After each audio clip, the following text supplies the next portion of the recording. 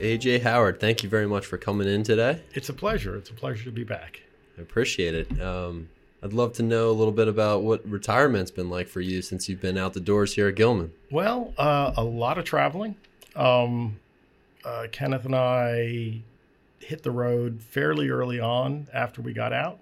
We did a trip out west to Montana, Wyoming, Idaho, Oregon. So we did Yellowstone and Grand Teton, and then drove across to Oregon, to the Oregon coast, and did the northern Oregon coast. Oh, cool. It was really, really special, really good. I got to see an old student of mine from way back when who was living out in Ketchum, Idaho. Nice. Which is Sun Valley, which is beautiful, but it's in the middle of nowhere. Like the nearest city is Boise, and it's a 2-hour drive. Mm-hmm. And I got in touch with him via social media and said, "Hey, I'm in Idaho." And he's like, "Great, let's have dinner." I said, "Well, we're driving across, but we're stopping in Boise." He's like, I'll have dinner with you there. We looked at the map and we're like, that's crazy. Yeah. So we just diverted we were in way eastern Idaho, and we kind of just diverted up to it. Didn't add much onto the trip, and had lunch with him. And it was very good to see him. He owns his own construction company in Ketchum, Idaho, and he was explaining the crazy economics of that area, I feel like Idaho is an area similar to Montana. Montana is like booming, especially like Big Sky and Bozeman and those areas. But Idaho is like a hidden gem. I feel like a lot of people will be moving there. They already are. Yeah. One of the things that we saw out west was the number of help wanted signs and reduced hours. And we initially thought it was maybe because of COVID, but it really was due to a lack of base level employees, service employees. I was speaking to a guy that owned a shop there, and he said, "No, people want to work. You just can't afford to live out here." Yeah. When they joke in Jackson Hole that the billionaires are pushing out the millionaires. Yeah. Well, where do the people who work in the stores live? Right. They live in Driggs, which is in Idaho, over the gap. So you got to go up and over the mountain.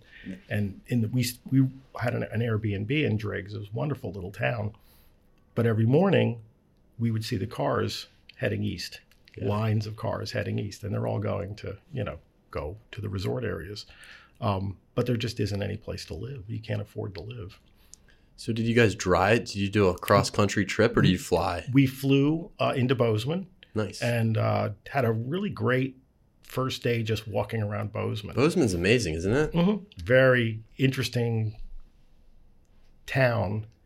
And you're in the heart of downtown. Most of the houses are like the bungalows that I live in over in Lauraville. There isn't a lot of big stately homes. No. They're being turned into big stately homes because Right. they're worth so much money now. People are adding, either knocking them down and putting up something bigger, or adding floors and going up and sideways with them.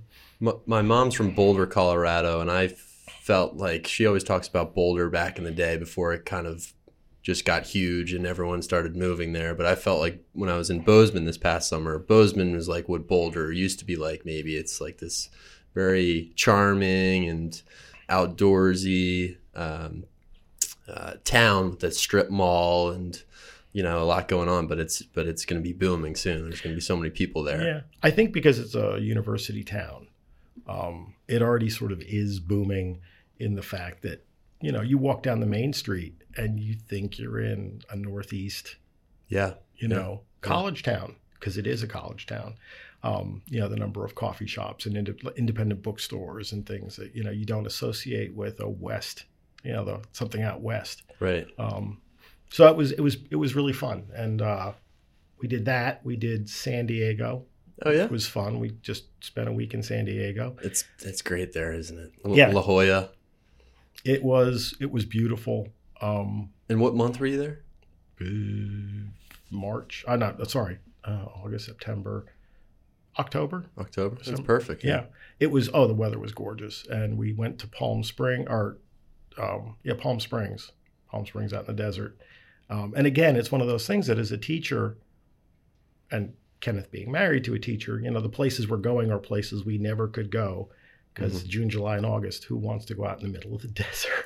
Right. It was perfect weather, but you're talking to people, oh yeah, it's always, 113 every day. Yeah. No, thank you. Did you get to Joshua Tree when you were in Palm Springs? We did. We went out to Joshua Tree. It was really interesting. I just while we were checking into the hotel in Palm Springs, I looked at a magazine and there was a picture of Lucinda Williams, who's an artist I really like. And turns out she was playing some club in the middle of the desert. Wow. That was out by Joshua Tree. So I went out there. I got a ticket. Kenneth's like, just go. So I got a ticket and went out there, and it was high 40s because it's high desert. Yeah. Because I drove out, and then suddenly you make a left and you go up this mountain, and there's this little, Pap and Mary's bar. It's actually used to be a Wild West town. And then they had this idea of doing live music, and it's, like Paul McCartney played there. Oh, wow. And there were 300 people. They only allowed 300 people in. Big names like to play there. And it was a great venue. But I was dressed for Palm Springs. Yeah, it gets freezing. I had shorts, hiking boots, a flannel shirt, and a T-shirt. And that was it. And some very nice women from Los Angeles who looked at me like I was insane. Were like, what are you doing? I'm like, I'm from Baltimore. And she's like, one of them put her like one of those fluffy wool hats on my head and said, here. Another one gave me a pair of gloves.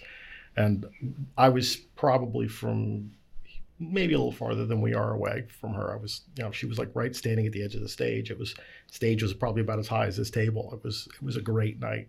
So I got to see some really good music. That usually doesn't happen. Usually you go somewhere and they were there last week, or they'll be there the week after you leave. Yeah.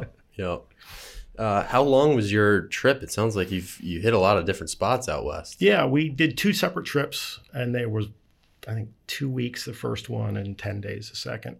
Nice. So nice. Spent some good time. Yellowstone.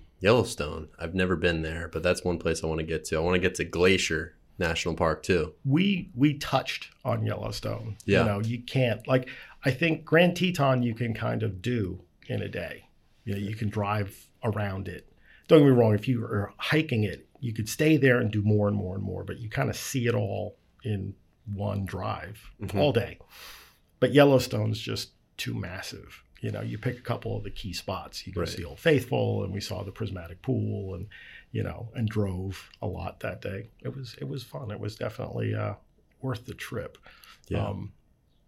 We just got back from LA a couple weeks ago. We went out to LA for a week. Nice. And we got out there. The weather in LA was like 72, and it was 20 here. So we did it. We did it mostly just for a getaway in the winter. Well, that was like watching the Super Bowl. It was like they're all, dancing around in 80-degree weather. It was just in the 70s. It was perfect. My favorite weather. Yeah. And it's hysterical. The native Angelinos are like wearing puffy coats and scarves and going, oh my God, it's so cold. And we're like, I'm in shorts and a T-shirt going like, this is great. Yeah. So it was a great trip. That's awesome. Well, it sounds like retirement has been treating you well so far. You've got some good travels in. Oh yeah. I'm leaving in a couple of weeks. We're going to Europe, visit friends. Kenneth's from Scotland, and so we're going to visit his old friends. And as he says, it's one thing when you choose not to go home. It's much different when you're not allowed to. You can't go home. So we're going to do the Netherlands and Spain for fun, and then we're going to go. Scotland will be fun. That's the second trip. We'll go to visit family and friends in Scotland as well. So that's great. All of my travel plans for this year and last year really have gotten shut down. I was supposed to go to the Netherlands over the winter break and go to Amsterdam. And my friend lives over in Denmark, so I was going to check that out, but that all got shut down because of COVID. Yep. In fact, we were just getting ready to cancel our plans, and we were talking. Kenneth's oldest friend from high school, kind of middle school really, lives in the Netherlands. And Kenneth's like, yeah, we're going to have to cancel because they're 10-day quarantine. He's like, no, they just announced it. It's going to hit they're changing it. Yeah. Tomorrow. They just opened up completely. You have to have proof of vaccination and a negative test to get in. So we're going over that as far as what they require, because it looks like they want your original, like you have to bring your original paper. And I usually don't travel with mine. I usually have it I've got scanned documents on my phone. Right. But if they want us to bring them, we'll bring them. Yeah. The original little piece of paper it's great. It's crazy that thing. Yeah.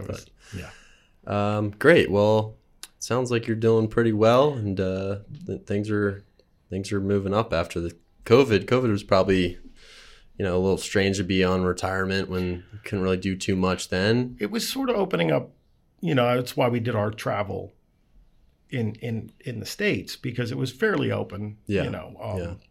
Technically Kenneth and I retired on the same day. Nice. So, because but he actually worked until his last day. I was just like, oh, wait a minute, I think I'm officially done today. Mm-hmm. But it was just, first there was just relaxing, and we had condensed. We sold. We had a place out in Frederick, and we sold that and decided that we were going to stay in Baltimore, which again was a decision that COVID helped bring into focus. When we retired, where were we going to settle? Mm-hmm. The little house that I bought years ago that Kenneth moved into and made a home in Baltimore, or the cabin in the woods with the acreage. And it was during COVID when we realized that you can't walk anywhere. Yeah. You're in the middle of the woods. Right. We can walk to the Safeway. We can walk to Coco's. We can walk to Maggie's Farm and Red Canoe and Zeke's Coffee. And, and when we do it, we see people who wave, because during COVID, people in our neighborhood got really friendly from a distance. Yep. You'd walk down the street, and if you saw somebody there, were waving and, commenting on the weather or whatever, because, we all felt a sense of community that, normally you were just sort of so used to it, you might walk past that person and not say hello. Yeah. Yeah. That was the best part, I think, is just going outside and everyone's freaking out when they see people. So tell me a little bit about, like, when you first started your career here at Gilman, like how you heard about Gilman, how you got here. Let's maybe backtrack a bit and started the true story. Set the Wayback Machine. Yeah. Well, it was interesting because I kind of backed into teaching. I worked first, and then I went back to college. I did a year at accounting college and had no direction. So I became an apprentice tool and die maker, which is a precision machinist, and was doing that. There was an economic slowdown. My boss said, I got to lay you off. There's another apprentice, and I pay him less than I pay you, and we're really slow, but I'll hire you back. Don't worry about it. As soon as the economy picks back up. And I was taking a course at Montclair State College, and it was called Industrial Studies, but there was a wood shop and a metal shop. But they also taught the educational program, not technology, it was industrial arts education. And I really liked the professors, and I liked the program, and I was doing well, and I just stayed with it. It was interesting because I put myself through school, and I went from making good money to just whatever Pell Grants I could scrape up, and student loans and lots of side hustle jobs. I had some interesting, fun jobs back then, and I made it through. And then I got to the end of my first full year, and I needed someplace to live. Yeah. And because I had to give up my apartment because I couldn't afford it anymore. And one of my professors suggested a summer camp up in Massachusetts. And he said, you live for free, you don't really drink, so you'll take most of your money home. You just don't spend it. Yeah. And that's what I did. I did that for 4 years of college. And I was working with kids. So that was fun. What was the camp? It's called Camp Taconic. It's in Hinsdale, Massachusetts. It's a mostly Jewish community from Long Island, sort of that. There's a New York City, and then it migrated to Long Island tradition of sending your kid away for a couple weeks, 6-7 weeks in the summer to get him out of the city where it's hot and dirty and up into this beautiful countryside. And what kind of camp was it? What were they doing up there? It was a sleepaway camp, co-ed. It had everything. It had sports, but it wasn't a super competitive sports camp. They had a great theater program. They had outdoor stuff. It was really sort of a general fun camp. And they had little kids up to teenagers. And I actually worked with the littlest ones for a while I was there. which I think Andre Jones described as herding kittens, but it's really what it was. And it was fun. And that sort of made me think about teaching. And of course, the advice I got was don't do it. Seriously sat down by people saying, like, you're talking about teaching, don't do it. It's a dead end job. You're never going to make any money. You're never going to get any respect. Don't do it. But I was double majoring. I had the industrial studies degree and the industrial arts education degree at the time it was called. I had all the courses covered, and I got down to the end and I ran out of money. I just ran out of money. And I decided to go with the teaching. I don't know. I don't remember really what spurred it.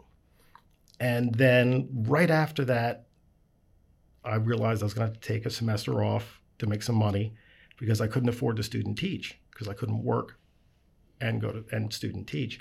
And the school got a call from a school district that needed a teacher desperately. They were going to close the school at the end of the year and condense a district, and their teacher had left. So they needed someone just to fill the space. And I got emergency certification. And that was my student teaching. Certification in a hurry. Yeah, I got a state certificate saying that I was certified to teach this class.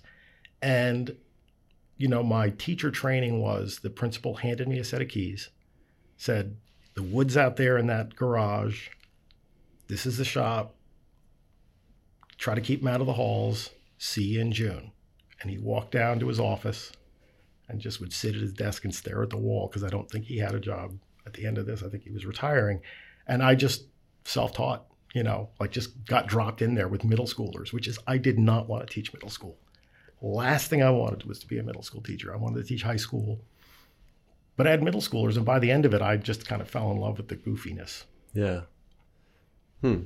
So that finished up. I feel like a lot of people that I've talked to about in my first couple of years of teaching, doing this Penn Fellowship program where I was very handheld, eased into the classroom, and Brian Ledyard was my mentor, and I followed him around and I borrowed his curriculum. And it was very step-by-step process. I definitely wasn't thrown into a classroom right away, but I feel like a lot of people I've talked to about their teaching careers are like, I never had a Penn Fellowship kind of deal like this. Like, I was thrown into the classroom, given a book, and said, here, go ahead, get the job done.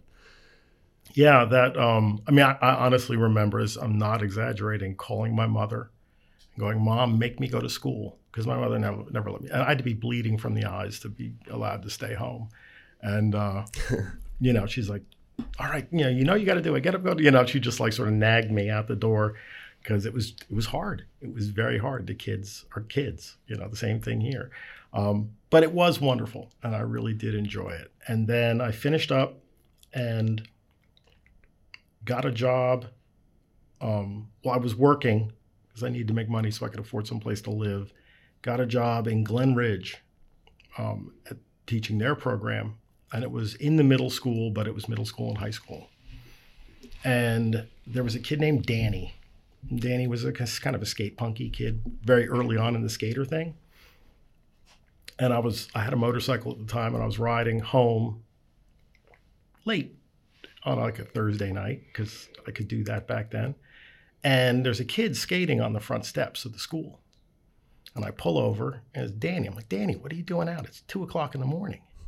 And he's like, my parents are in Aruba. And I'm like, they're in Aruba? Like, yeah, well, I got my own wing. He lived in a mansion, an actual mansion.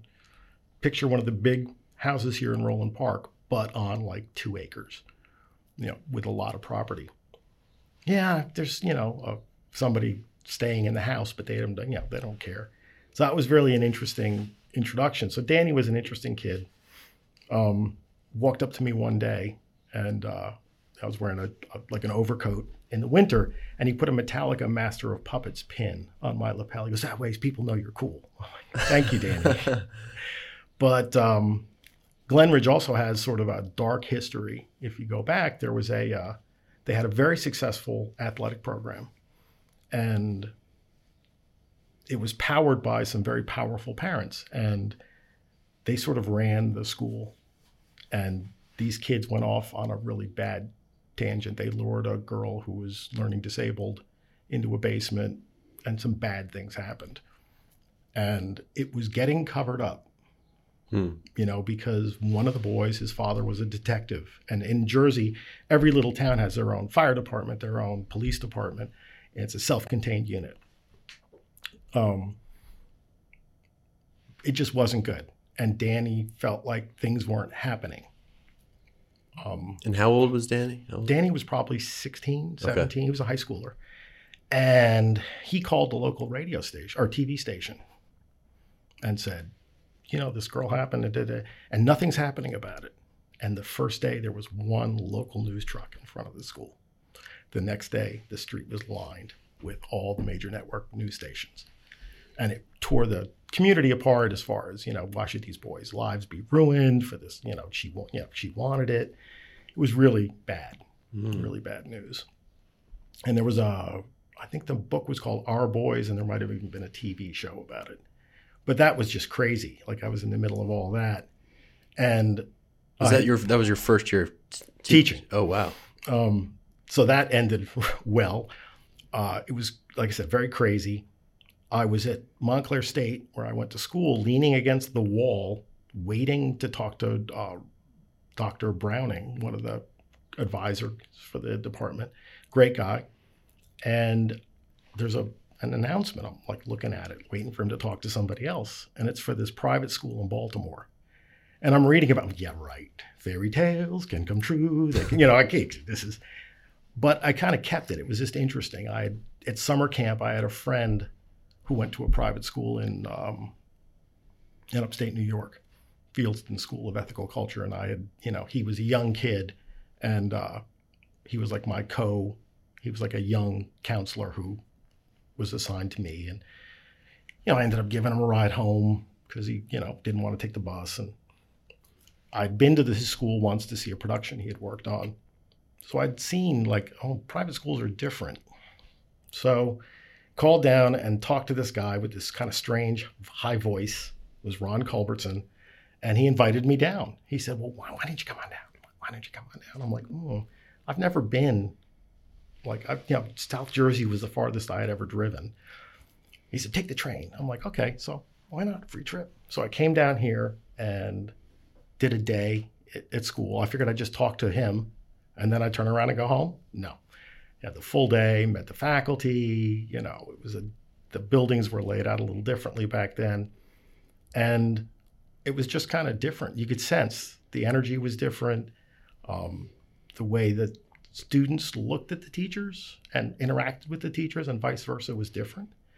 And I liked it enough that I was completely honest with Ron about my strengths and weaknesses, and went back to Jersey. And I had also had an offer at my old high school to teach there. What was your high school? Sorry. Kittatinny Regional High School in northwest, up by the PA, New York border. Got it. And it was a great school, a really good school. And I'd gotten advice, like never go back and teach at your old school. So that's why I was talking to Dr. Browning. And he's like, well, you didn't do anything untold. Just, go ahead. God, the advice they don't give to Gilman alums, thank God, come back and teach at your old school. Anyway, so I got offered the job, and I just took it. I figured I would stay 5 years. That was, I always tell people, I had a 5-year plan because my friend Vinny, who I worked with at the Tool and Die Shop, was opening his own business. And he said, this is perfect. You go down and teach for 5 years, and then I'll probably need more people, and you can come back up and work for me.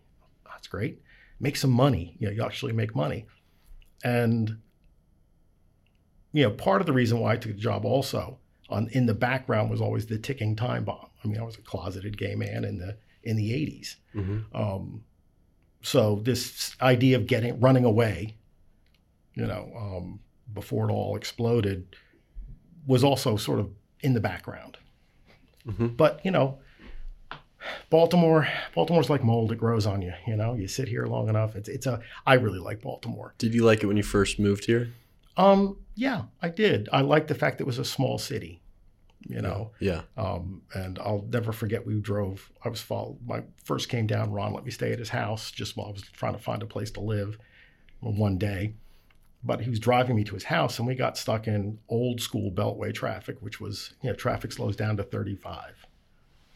He said, "I'm so sorry I took you that way. There was so much traffic." And I'm like, in Jersey, there are roads you just don't go on at 4:00 in the afternoon because it's a parking lot. Yeah. Just sit there. Yeah, just sit there for a while and then move 10 feet and sit there for a while, So it was totally different. So would they have you teaching here in your first year, moving down to Gilman? It was interesting because I sort of took over the woodworking program, and because I had a degree, I asked Ron, I said, "Well, I got the paperwork, which I just found the packet and I gave it to the archives because it was all typed up and mimeographed, sort of old school. At the end of the summer, you'd get this thick envelope, and it had like what people were doing and all the stuff that gets in the emails now." And I called Ron. I said, "Where's my curriculum? What am I going to be teaching?" He goes, "Well, I don't know. What are you going to be teaching?" And I'm like, "What do you mean?" He's like, "Well, what do you want to do?" And I'm like, "Oh my goodness."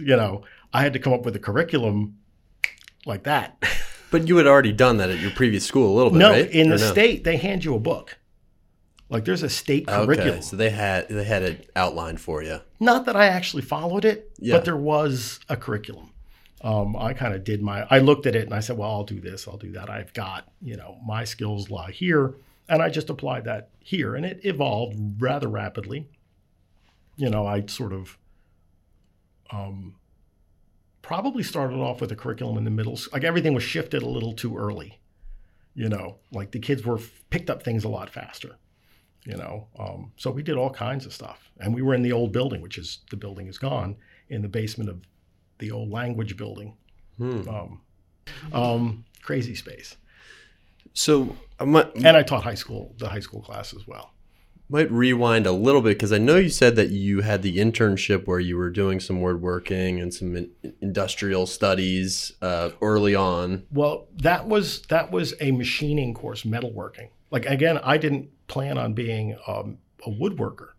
My plan was to teach metal shop or auto mechanics. Gotcha. Okay. I liked cars and motorcycles, and I did mostly metalworking. I specialized in metalworking. We did metal casting and CNC.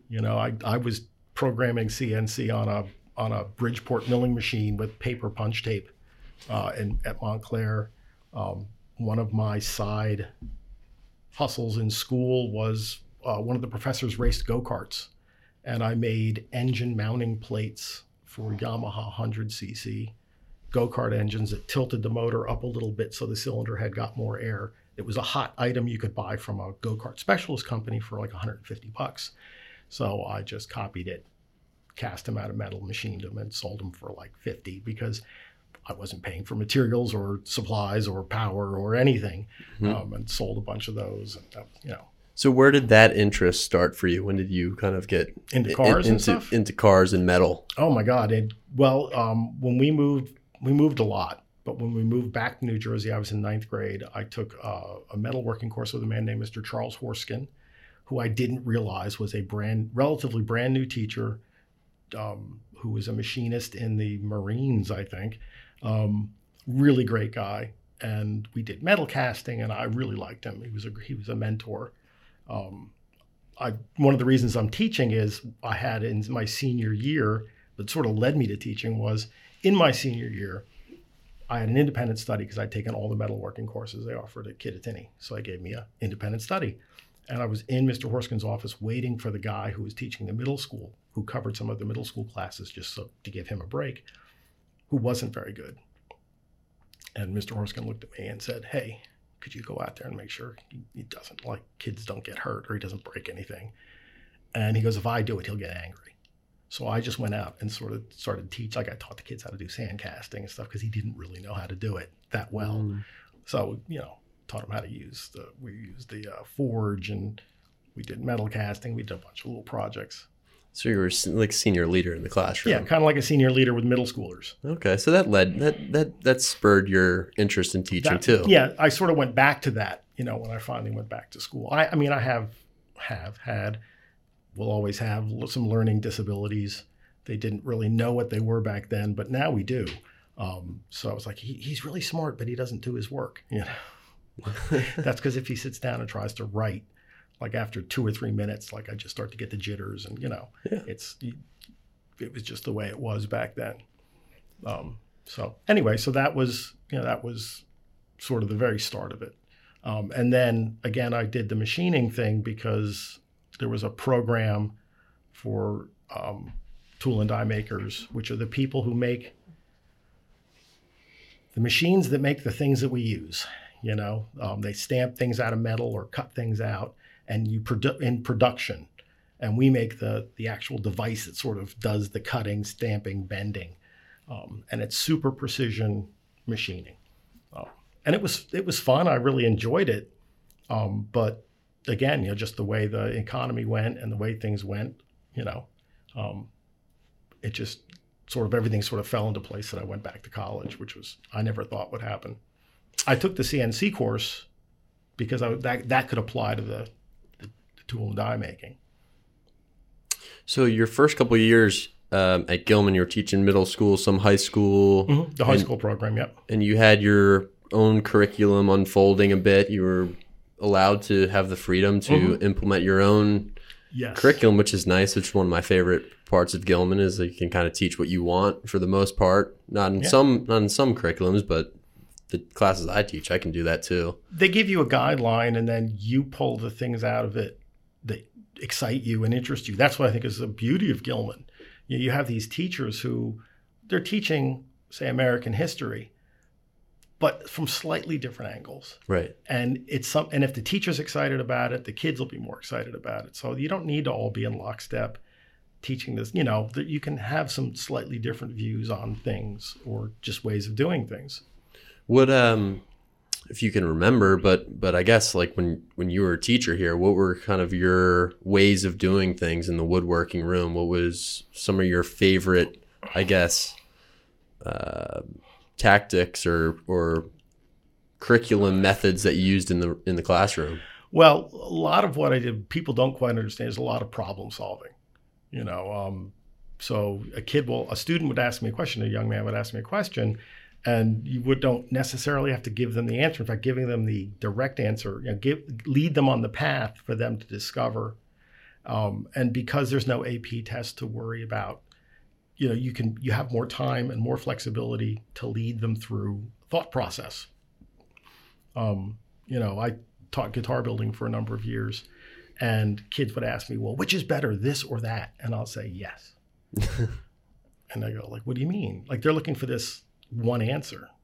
Well, with, not quantifiable, but qualitative stuff, it's like, well, what do you like? I mean, there's, you could argue one pickup over another, but which is better? Well, what are you trying to accomplish? You start asking questions. You just respond with leading questions, not just, yes or no. Not just yes or no. And that was fun to make the kids think. Yeah. Watching them think and watching them go through it.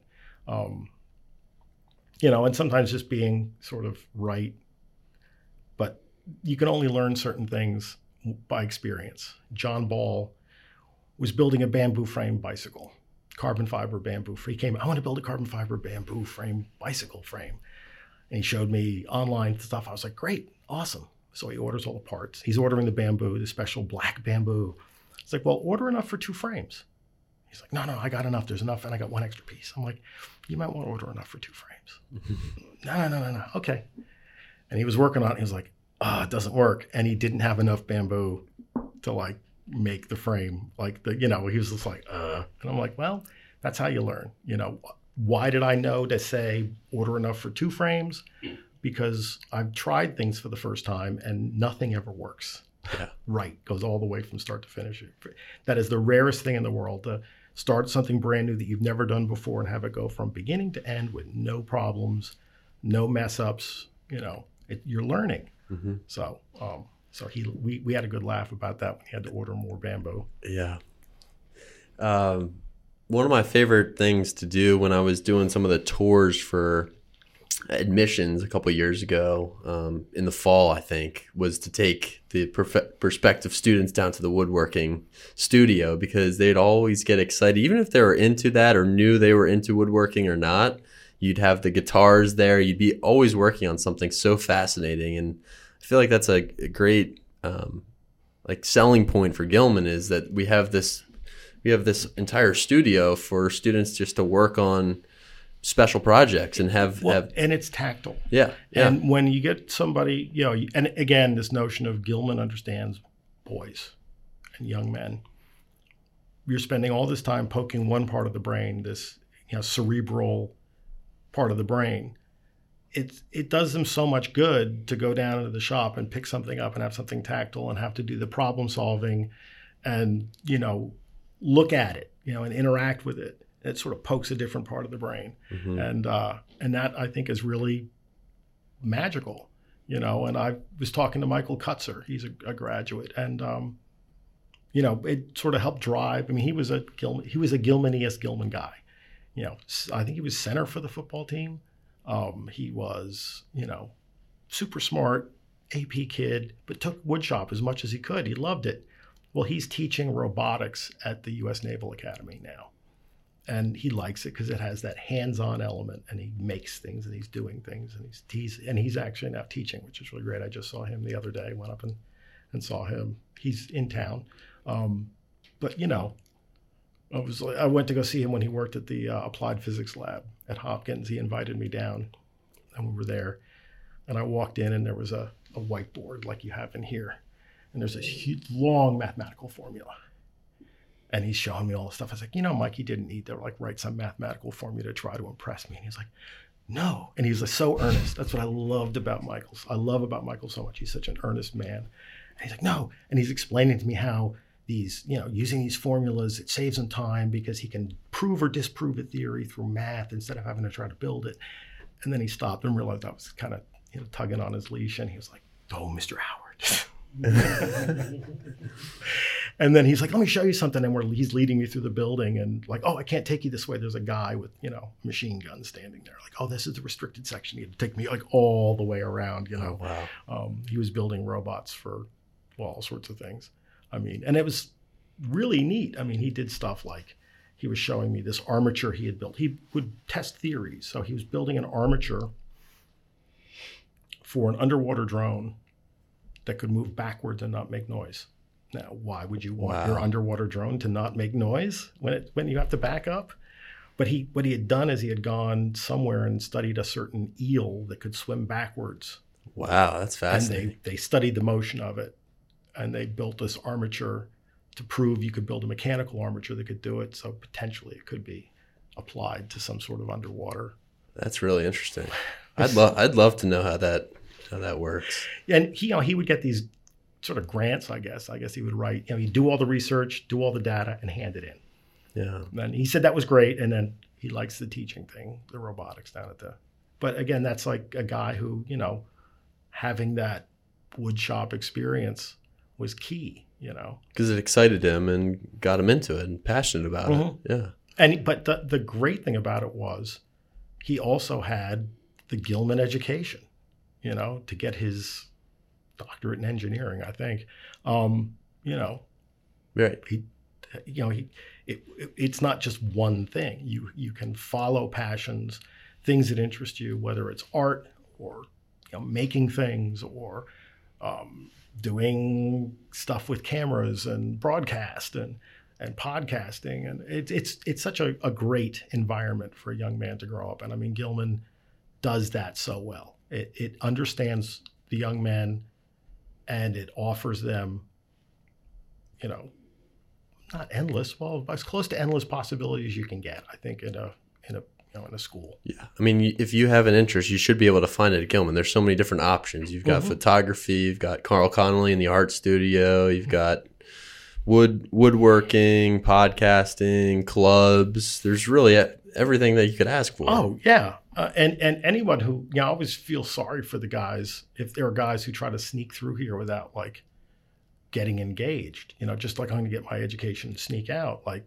what's the point? Yeah. I always tell kids that, look, you practically live here anyway. When I went to high school, I was on the couch, or I was actually, most of the time I was out on my dirt bike riding around the fields. I was home by 3:00, homework? What's that? I just would go riding. You're here so much anyway, you might as well put the little bit extra in and dive in to whatever it is that interests you. The theater, I'm pointing up to the theater because we're in the building. It's such an amazing program and opportunity, and you can learn so much about yourself and you just grow so much more.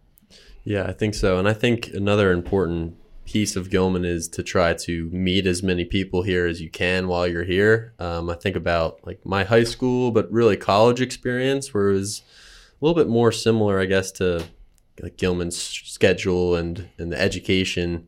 Like the more people you can meet and become close with, or at least connect with, you're going to have these relationships for the rest of your life. So I try to tell some of my students that, like, try to meet some people and sit down at lunch with some different people, and in addition, all the clubs and activities that you can get involved with. Well, that's why it's those extra things that really make it. Because that's when you're going to meet someone you wouldn't think to talk to in a different environment, whether it's on a team, somebody who you might think, you'd say somebody like Mike Cutzer. Mike Cutzer was huge, right? You think, oh, he must just be a dumb jock. And then you find out he's this like wonderfully sensitive, incredibly intelligent person, who totally blows your expectations out of the water. And then hopefully they'll see that maybe I shouldn't judge everyone by just sort of the surface appearance. Yeah. I mean, I always used to tell people, that's one of the things I liked sort of about the dress code, was that in my school, people self-identified by how they dressed. But then the flip side of that was people just assumed a whole lot about you by the way you dressed. Yeah. By that, like I was sort of grunge before grunge, because it was, auto parts T-shirts and flannel shirts and greasy jeans, or, torn up jeans and work boots, because I was always under a car. And I remember somebody saying to me, like, they were stunned to learn that I loved to read and that I had read all the Tolkien and I read Stephen King. And they saw me in the library, with it was a Stephen King book. She said, I didn't know you, she almost said, I think she said, I didn't know you could read. Because she said, well, I just assumed, I just thought because, you're like a metal shop guy and you're. Yeah. Especially in high school, that's the way it is. Mm-hmm. A lot of assumptions about a lot of placing people in boxes. And I guess that's everywhere, but. Yeah. But I think it's more so, I always used to explain it this way to people, like, okay, so you get a lower schooler, a little kid. They're not very aware of self. So they can stand up in front of a room full of people with, one finger up their nose and their zipper down, and they don't notice that. And then you get to middle school, especially late middle school, and you realize that other people might be looking at you. And then you think everyone's looking at you all the time. So you're looking at everybody else, and is that great? And then in high school it evens out, but you're working at this idea of what is social. Right. My place in the social network, in the social fabric is a better word, I guess I'd say. Self-awareness. It's that self-awareness thing really blossoms. And again, that was just one of the things I thought when I came down here, like, oh, like this dress code thing isn't really, like it's a leveling thing. You can't see somebody across.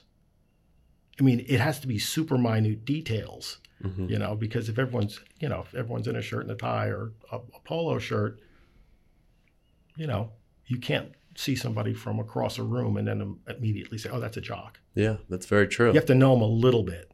Right. And then after that, then your chances of actually getting to know them a little bit more increase, because you're not doing it from literally across a quad or, across the cafeteria. Yeah. We're having some issues with the dress code right now with the hoodies and I guess that's always the case, but yeah. I think COVID, because we lessened the dress code a little bit for COVID. You didn't really have to wear a tie, I think, for a couple months or the year. So that's it's coming back a bit. They'll do what they do. I mean, things evolve. Things evolve as they go along. So, but it was just an interesting thing that I noticed. Yeah, it was one of the reasons why I thought it wasn't really a bad thing. Right.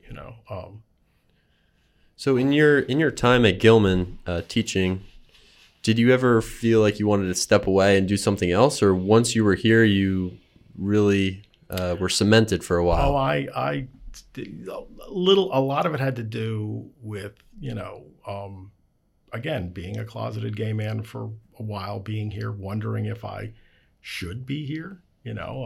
knowing what some people would think of me, that whole, and also not being from Gilman, not being from Baltimore, not being an ex-football player or going to an Ivy League school or something, sort of felt way on the outside. So, there were some things I looked at once or twice, Actually did get one job offer that I didn't take, but it was really more because I was just not in a great place. Again, having to do with the sexuality, because I was right on the cusp of coming out. And I got offered a job at a recording studio. And, the money was better than what I was making. Mm-hmm. But I just didn't feel like I was holding it together. And I figured, at least I have the summer off to, figure out what I was going to do and put it off. So. Did the part about like sexuality, did that change at a certain point over your career, just like as culturally in America? Huge. Was there like a tangible point? Oh yeah. It happened much faster than anyone thought it would. When I first worked here, I was told very seriously, and this was, it came up on not something I had brought up, but somebody said, "Oh, there are no gay students at Gilman. None of our boys are gay. Some of them turn gay in college, but none of them are." And serious, that wasn't an ironic statement. That was a factual statement in this person's mind. And then, it started happening, like slowly eroding. Like, so first you'd hear about the kid who came out when he went to college. And then you'd hear about the kid who, once he got accepted to college, told his best friends, swore them to secrecy, and you found out about it when the summer hit. Mm-hmm. And then it was, somebody, Scott McCaughey comes out and decides to bring his boyfriend to prom, which was insane. Mm-hmm. I mean, I can remember, and I was actually just coming out myself and like totally seeing people's reaction that pushed me back into the closet a little bit, mm-hmm. seeing some of the visceral reactions some people had to it. The administration, I always say, and I might not be right, but it seemed like they froze like a deer in the headlights. So they didn't say no to Scott. So Scott did bring his date to the prom. Mm. And some people thought that was the worst thing in the world. I had a teacher sort of say that he ruined my prom, an alum who had come back. But, nothing happened. I mean, nobody beat anybody up. They just kind of stayed in the corner. They didn't, but it was kind of massive. But then it was sort of immediately like, no, okay, that's an aberration. It's not happening. Right. But, and then society was changing and the pressure was there. I had come out and it was a weird time for me because I was out to the faculty, but not the kids. I was kind of told not to do that in the beginning. Strongly advised, shall I say. Yeah. And then it just got to be the pressure buildup for me was getting uncomfortable. And we were in homeroom with Matt Tully and Chris Downs. And we were talking to the kids about responsibility. They hadn't done their cleanup. I'm talking about responsibility. And, Matt's going like, the things we don't want to do, I don't want to grade papers, but I have to. I've got a responsibility to get this work done, and he went to Mr. Downs, his wife, he and his family, he has to work. He wouldn't want to he'd rather be home, but Mr. Howard, well, he has responsibility too. And he hiccuped. He didn't know what to say. Now, he had met Kenneth. He was totally fine with it, but he didn't know the status. There was that sort of uncomfortableness. Mm-hmm. Well, he has responsibility too. I'll never forget that. And then I was sitting in the cafeteria, the new cafeteria.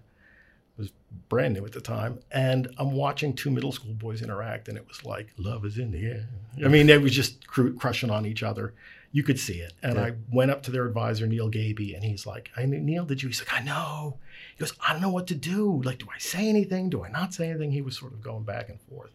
And I had always thought and had said, I'd actually gotten yelled at once by an administrator when I was talking about coming out. But I said, our silence is really loud. It says something. And I also realized that some kids knew I was gay because I worked with their parents.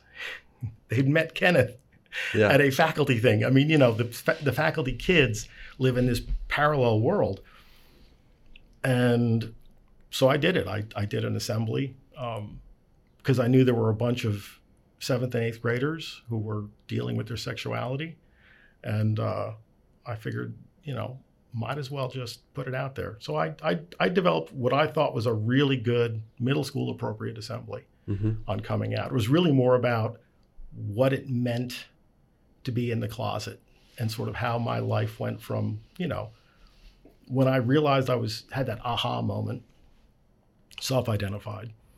I was 14, 15 years old. I was living with my uncle. He was an auto mechanic. I wanted to be an auto mechanic. I had this idea that that's what I was going to be. I had this clear vision that I would, follow my uncle and I'd be an auto mechanic and I'd have a cool car and I'd live in, And in that moment when I realized while listening to a David Bowie song that, oh man, I'm gay, except for those weren't the words I used, that all just disappeared. My future immediately vaporized because I knew what other mechanics thought of gay people. The AIDS crisis was happening, So there goes the idea of having a family, of living in town, of doing all the things I thought I was going to do. But life keeps moving, you don't just stop. But so it just sort of had this sort of stumbled along for the next bunch of years, sort of trying to build a new future. And that was sort of my message to him that, I have all the things, I've got Kenneth, which is like the missing piece. Right. I had a career and I built all this stuff, but I needed that other piece. Yeah. So. I think that's so important for the middle school and high school students to see like that's okay. That. And it's funny because from a faculty member, even right now, just talking about it, it's like, it was huge doing that. That was what was very interesting was, I did not know what kind of reaction. It was funny. Kenneth's like, you do have like another assembly you can do, because he couldn't believe me. I can't believe you're going to do this. I'm like, no, I'm going to do it. And then I'm like, what am I doing? Oh my God, what am I doing? Like, this is insane. Yeah. And it finished and the kids immediately jumped to their feet and I got a standing ovation. I was like, that was just jaw dropping me. I thought there'd be like maybe awkward silence, after I finished the assembly, but because you could hear a pin drop when I was talking. Yeah. It was pretty intense. Yeah, it takes a lot of courage for sure. I had a friend who I actually had on the podcast. He was on my lacrosse team in college, and I had graduated, but he was a senior in college, and he came out in front of the entire team his senior year. And he wrote a whole article in Inside Lacrosse magazine about that experience, and we did a podcast, and I was talking to him a little bit about that, but he got such a incredible welcome from the team. There's a video of it, and I'm getting excited about that, and just showing him that he's accepted and that nothing changes after that. It's just he's one of my really good friends. He's a teacher too. So yeah, that's a cool memory and cool moment for you.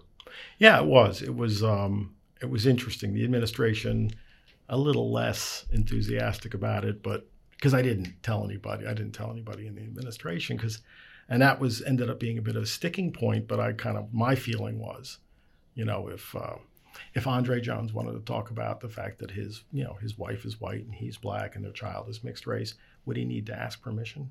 And some people don't like that. Right. So, right. And my content was solid. Like I went over my presentation and I said, no, this is really very appropriate for middle school. Very valuable. It's just sort of, it's like a real story and sort of explaining sort of, again, the process that one went through. And it's so interesting because I could give that assembly now to kids that are out, because it's a different world. The world changed so rapidly on that. Yeah. It's wild to even think about what that was like back a couple decades. Yeah. Oh, yeah. Kids getting kicked out, beaten up and kicked out of their homes was fairly common, Yeah. Kids getting dropped off at a bus stop saying, don't come back, Yeah. Wow.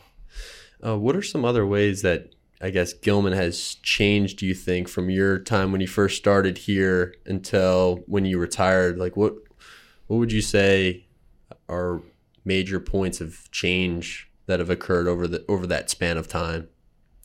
Well, Gilman is a reflector, although I don't know if people believe it. I do. I believe it's a reflector of sort of the world, but it's through a lens. I always used to say it's like, especially when I was here with Culbertson, it's like Ron would spin this soap bubble around the middle school and you'd walk through it, but it was a soap bubble. It could get burst. It wasn't a wall. But as society has changed and gone through rapid changes, again, with things about sexuality, that's a really easy one, because it was reflecting what was going on in society. These were people, the way societally gay people were kept down was you were made to be invisible. So I was working with a band. They were playing a big show in New York City for a Grammy showcase thing, and we had the Saturday off, and I went to Christopher Street in New York City, and it had completely changed. I mean, I'd been on that area when I was still closeted. It was like scary to be there because you saw all these out gay people, but the neighborhood had changed. And I asked somebody, and this person said to me, "Oh, honey, you couldn't have a Christopher Street address and work on Wall Street, but now you can." Yeah. And they're buying up all the houses. That's why. So, it's like the idea of baby strollers on Christopher Street, that was like unheard of, because career-wise, if you had a Christopher Street address, you couldn't work at Goldman Sachs. They might, if you were a young man, your age, just starting out your career, what would they assume? Mm-hmm. So that was sort of the way it worked. We would take away your livelihood.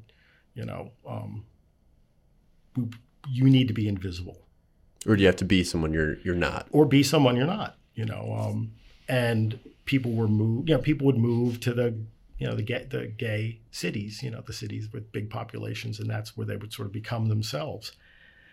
But again, your choices of what you did was limited. So if you were going to work at Goldman Sachs in New York City, you would go to Christopher Street, but you couldn't live there. Yeah. But that all changed. And so, for example, the reason it's been easier for us is the fact that you knew your friend. It wasn't like he was some kid that walked in and said, "Hey, I'm the new, forward for your lacrosse team. You don't know me, but I'm gay." Right. You might have had a different reaction. Yeah. Yeah. But we've already been there. We've always been around you. Now we're just allowed to be our true selves, and that's, wonderful. And you guys, we've gotten support. We have a lot more allies than we thought we had, because society told us, no, people are not going to accept you. Yeah. So yeah, that's definitely one way. What was it like in Baltimore for you just living in this city? You talked about New York City, but Baltimore. Oh, Baltimore is a wonderfully weird little city. I sort of straddled a lot of different lines. I mean, there were times I would finish a show at the 8x10 and stop, at the Hippo at the very end of the night, just to walk through it, So it was like, but I could do that because they're relatively close to each other, or like especially the old Auto Bar, which was down by the courthouse on Davis Street, Mm-hmm. Finish the show there, throw all my stuff in my car, and drive over, and, catch the very last bit of music at the Hippo if I wanted to. And I would do that from time to time. Can you talk a little bit about the band and the music that you were involved in? Oh God, I've been involved in a couple bands here in Baltimore. My longest association was I only played one gig in the band. I filled in bass one night, which was it was a horrible show, but I got to do it. It was a band called the Almighty Senators, which was like a staple, Baltimore rock band in the 80s, 90s, into the 2000s. And, I played in a band called Big Yeah, which was wonderful. And we were just sort of launching, and then everything kind of went sideways. The guy who was sort of the leader of the band, Barry, his ex-girlfriend, who was the mother of his child, moved to Portland. She had to move to Portland. And Barry just said, "I got to go." He's like, she's wonderful. She loves the kids, but she'll flake out and she won't have any support, and I need to be there. Mm-hmm. So that ended that band. But, I know a lot of people, which is really fun. I was in Annapolis at a club, and we finished up and I decided to stay over, and my friend Warren and his partner, we all decided to split a hotel room, and Jimmy Davies, who was the lead singer of the band Jimmy's Chicken Shack, who was the band that, probably the Baltimore band that made the closest to breaking it really big. And if anybody had a right to be sort of bitter about the music industry, it would be him. But Jimmy is the most positive guy. And we were talking about it, and he just started talking about how lucky we were to have been there. We were there when Baltimore was this powerhouse of live music. There were a lot of clubs. There was people knew he just played. It was just amazing. And I got to be there for a little bit of it too, which was really great. And what was the band? Teachers for Sale is a band that is on hiatus right now. We're actually, because Brian and Andrew, especially Brian being an administrator, with COVID, just the strain and stress of that, we just decided to take a break. And then when things opened up a little bit, I personally chose not to try to book us anywhere, because I know a lot of my friends are professional musicians. And when the gigs first started opening up, I figured, well, I'll just leave it to them, because they need the money. Yeah. They don't step on any toes. I don't want to step on any toes. Exactly. But we've been talking about getting together again and starting to play. Actually, I'm hoping when I get the basement together, maybe we'll yeah, that'd be awesome. We'll get together and start playing again. How'd you guys start that band? Oh my God. So Brian Powell was lower school. I don't remember what he was teaching. And Andrew Holt were lower school teachers, and they had an acoustic duo. And there was a recording studio in this space that I put together, which is another crazy story. But I recorded a little demo for them. And they did their acoustic duo thing. And I would see them around. We would chit chat. Years later, they had been writing some originals and wanted to do some recording. And I recorded them in my basement. And I put some bass on some of the songs. And they were like, you should join the band. Adam Herb was on percussion. And I was like, yeah, I'd love to. And we started playing out. And we gigged out quite a bit. I mean, it wasn't as easy, though, as it was in the old days. There's times, I would be out playing gigs and, come rolling in really late. The best one was we got a chance, this was long ago, to play the Wetlands in New York City, which is a big club. So we go up with the Almighty Senators, and we play on one of the side stages, and they're playing the main stage. And the deal was, it was Thursday. I was like, look, CJ, the drummer, and Barry, the guitar player, I was like, once we're done with our set, we really got to kind of wrap it up and drive back to Baltimore, because I have to teach tomorrow. At 8 a.m. Okay, sure. So we finish up, and I have this big, massive bass rig, so I'm like wrestling this thing off the stage. Where's CJ? Because he had borrowed somebody's drum kit. So his stuff came off. Like he borrowed a snare. He had a snare drum. That was it. I'm like, where's CJ? Like, I don't know. So by the time I find CJ, where's Barry? He's on stage with the Almighty Senators. Oh, no. So I will never forget driving to my apartment down on Keswick, and I passed Jerry Thornberry, who's on his way to Gilman. Oh my gosh. Look at Jerry, and he looks at me like, why are you going in the wrong direction? And I went home, grabbed my guitars out of the car, brought them into my apartment, took a shower, got dressed, turned around, got in the car, and got in school time for first period. Made it happen. And made it happen. I love it. Ran on adrenaline all day long. I think my heart would explode now if I did that. Yeah, we were really careful about what night. I mean, even like playing Friday nights now was tough, because you teach all day and you're like, if I don't get home and take a nap, I'm going to die. Yeah. By the end of the o'clock. week, it gets tough. You get tired. It gets tougher as you get older. So I have a couple more questions Sure. for you. One is, and I've got class in a couple minutes, but it's been awesome talking to you. Love these stories. What's the best concert you've ever been to before? Ooh, best concert. Long ago, I got tickets to see Neil Young, and I had 4 tickets. And Aaron Jensen and Stephen Hobbs, who were the 2 Wonder Kids from way back when, got the tickets, or I got the tickets, and anyway, I ended up taking them. I had one extra ticket, and I took Bonnie Caslow at the time. She was the art teacher in the middle school. Neil Young, I like, his acoustic music. Well, he was doing his Feedback is Back tour, playing like really heavy rock, Neil Young rock. And because the first Gulf War had started, and he wrote this album in response to it, and it had a lot of distortion and heavy. And it was at the old Capitol Center.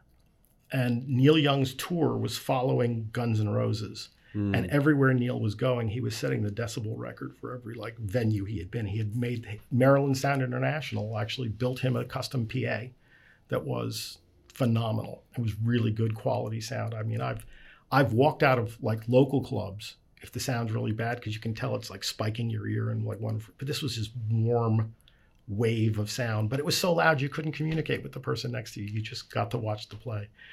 So that was an amazing show, because we were in the seventh row. And it was just phenomenal, thunderous. He would play two songs. Every song ended in feedback. And then he'd get a different, he'd swap his guitar out for the other one, and they just nonstop. Bonnie's like, I thought I was having a heart attack because it was shaking my chest. That's awesome. That's great. That was a really good big show. And then small shows. Wow. I've been to so many amazing ones. There was a crazy band, or is it crazy band? Rodney Henry, who owns Dangerously Delicious Pies, started off as a punk rocker, sort of a turbo Billy, rockabilly guy. And he had this band called the Glenmont Popes, and they were ferocious. And they were playing the old Auto Bar on Davis Street, which is tiny. It's a tiny little wood-paneled bar that used to be where the lawyers and judges would go to drink at lunch. And after that, sort of got frowned upon, it sat idle, and then somebody turned it into a rock club. And I think on the first floor, I think the limit was supposed to be 50 people on the first floor and 55 on the second, but all 110 would pack into the first floor. And I had dragged a reel-to-reel tape recorder to record the Popes, and it was the day before Thanksgiving, and Rodney did this insane show. I mean, it was just totally nuts. Everybody was just going crazy. It was that energy of being this close to the band, and they're just playing right in your face. And I'm holding on to gear, my gear, as it's as the building is sort of rocking back and forth. And that show ended with the sound guy turning off the PA and walking away because it was so late. He's like, Rodney, you got to stop. Okay, I'm just going to do one more. 1, 2, 3, 4, and take off. And the guy was like, look, it's actually 2:00 in the morning. And he turned off the PA. You've had some great seats at these shows. You've right up front. That makes such a big difference, I think. I don't go to big shows anymore. Yeah. Yeah, you can look at a Jumbotron, and that's really cool. But the 930 Club is the biggest I want anymore. 930 Club's amazing. I love that place. Oh, and its sound is so good. And it's just such a great venue. But yeah, I like smaller clubs, and I like seeing bands, before they make it big, which is hard because I just don't, now people aren't touring because of COVID. So I got to start looking for new bands to go. You ever heard of Kevin Morby, Hamilton Lifehouser? Yes. I saw Kevin Morby and Hamilton Lifehouser at 930 Club, and it was up there as one of the best just because the sound quality is amazing. And I was right up front. And you can, it's that you have that they're interacting with you in a way that you just, I don't want to say it's an act when they're on a big stage, but it's an act. Yeah. And it's less so. You can look in their eyes. Yep. Is the best. I always would tell kids go see bands. Before they break, if there's somebody you're interested, go see them when they're playing at the 930 Club, when they're playing at the Rec, or any place, any place that's small enough that you can actually see them without a screen. Yeah, I agree with that for sure. Last question here. So one thing we do, I don't know if Cesare told you, but we usually ask for a book recommendation for someone, and you said you like to read a lot. Do you have any books that you have read recently, or just in general that you really like that you would recommend for people? I was actually looking for it before I bring it, and I couldn't find it because we condensed 2 houses into one smaller house, But there was a really interesting book I read, and it went out of print, so I would, every time I find one in a bookstore, I would buy it and give it to people.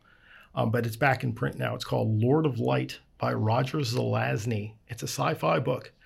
And it was really interesting for two things. First, it was the first time I had heard anybody talk about the Hindu Parthenon. You know, I was familiar with the Greek, you know, and all Western, but this was the Hindu Parthenon, which was really interesting. And it was science fiction. And like, how do you meld those two? But it's an older book, and most older science fiction does not stand the test of time. You know, like, we're going to have this device that's as big as a book, and I'll be able to talk into it, and someone can hear it someplace else. Like, we have those now. And they fit in your pocket. And they fit in your pocket, and it has like all the world at your fingertips. But what he did was, it was set on a future world, and, you know, a world that had been colonized, and it used sort of religious terms for the technology. They never try to explain how they did body transfer. They called it reincarnation. So it was a world where the astronauts or the crew gets to this world. They've got a whole container. Their ship is filled with people in stasis. And they discover there are actually people living on this world, or creatures that don't want to give it up. And they, over the years, over the many hundreds of years it took them to fly there, they have been reincarnating themselves or transferring their consciousness from into a new grown body. And over time, they develop special powers or abilities. And they defeat this is set after they've defeated the creatures that lived there, or the aliens that lived there, and they let everybody go, but they didn't give them any access to technology because they set themselves up as the Hindu gods. And it's just fascinating because you can read it, and again, they don't try to explain anything with like atomic power. It's very amorphous, and it's left to your imagination. Mysterious. Yeah, and it's what happens is one of the original crew members decides that the people deserve technology because the gods have actually been actively tamping down any technology. They want to keep the people sort of at a very, they're building buildings and things, but it's all, hand-hewn kind of stuff. And he just decides that he's had enough, that these people need to evolve. And he sort of starts a revolution of his own. Like, he introduces Buddhism. Like, he sort of like fakes Buddhism just to sort of throw a wrench in their plans. It's not a very long book. When did you first read this or encounter this book? I encountered that book in a bookstore in Hinsdale, Massachusetts, when I was working at the summer camp. We had our day off. Time and place, and that was a while ago. That was a long, long time ago. Wow. And the book was written long before that, because this was a dog-eared used copy that I had until recently. In fact, I looked in my box of camp stuff, and I thought my original copy would still be in there, but it wasn't. So I don't know where it is, but it is back in print. Remind me of the title again. Lord of Light by Roger Zelazny. Actually, there is a copy in the middle school because they bought it, or at least there was a little paperback copy of it. But he wrote a lot of sci-fi fantasy stuff. And again, most of the stuff you read from the early 60s, just, Yeah. It's outdated. Cute. Yeah. It's funny. Yep. Wow. It's like, we had that in 85, when you're saying it's 2090 or something. Yeah. Awesome. Well, I'm going to check that out. It sounds interesting. Thank you very much, AJ, for coming on today. It was a pleasure to catch up with you. Oh, it was great. It's great. Always good to be back. Yeah, appreciate it. Thank you. Thank you.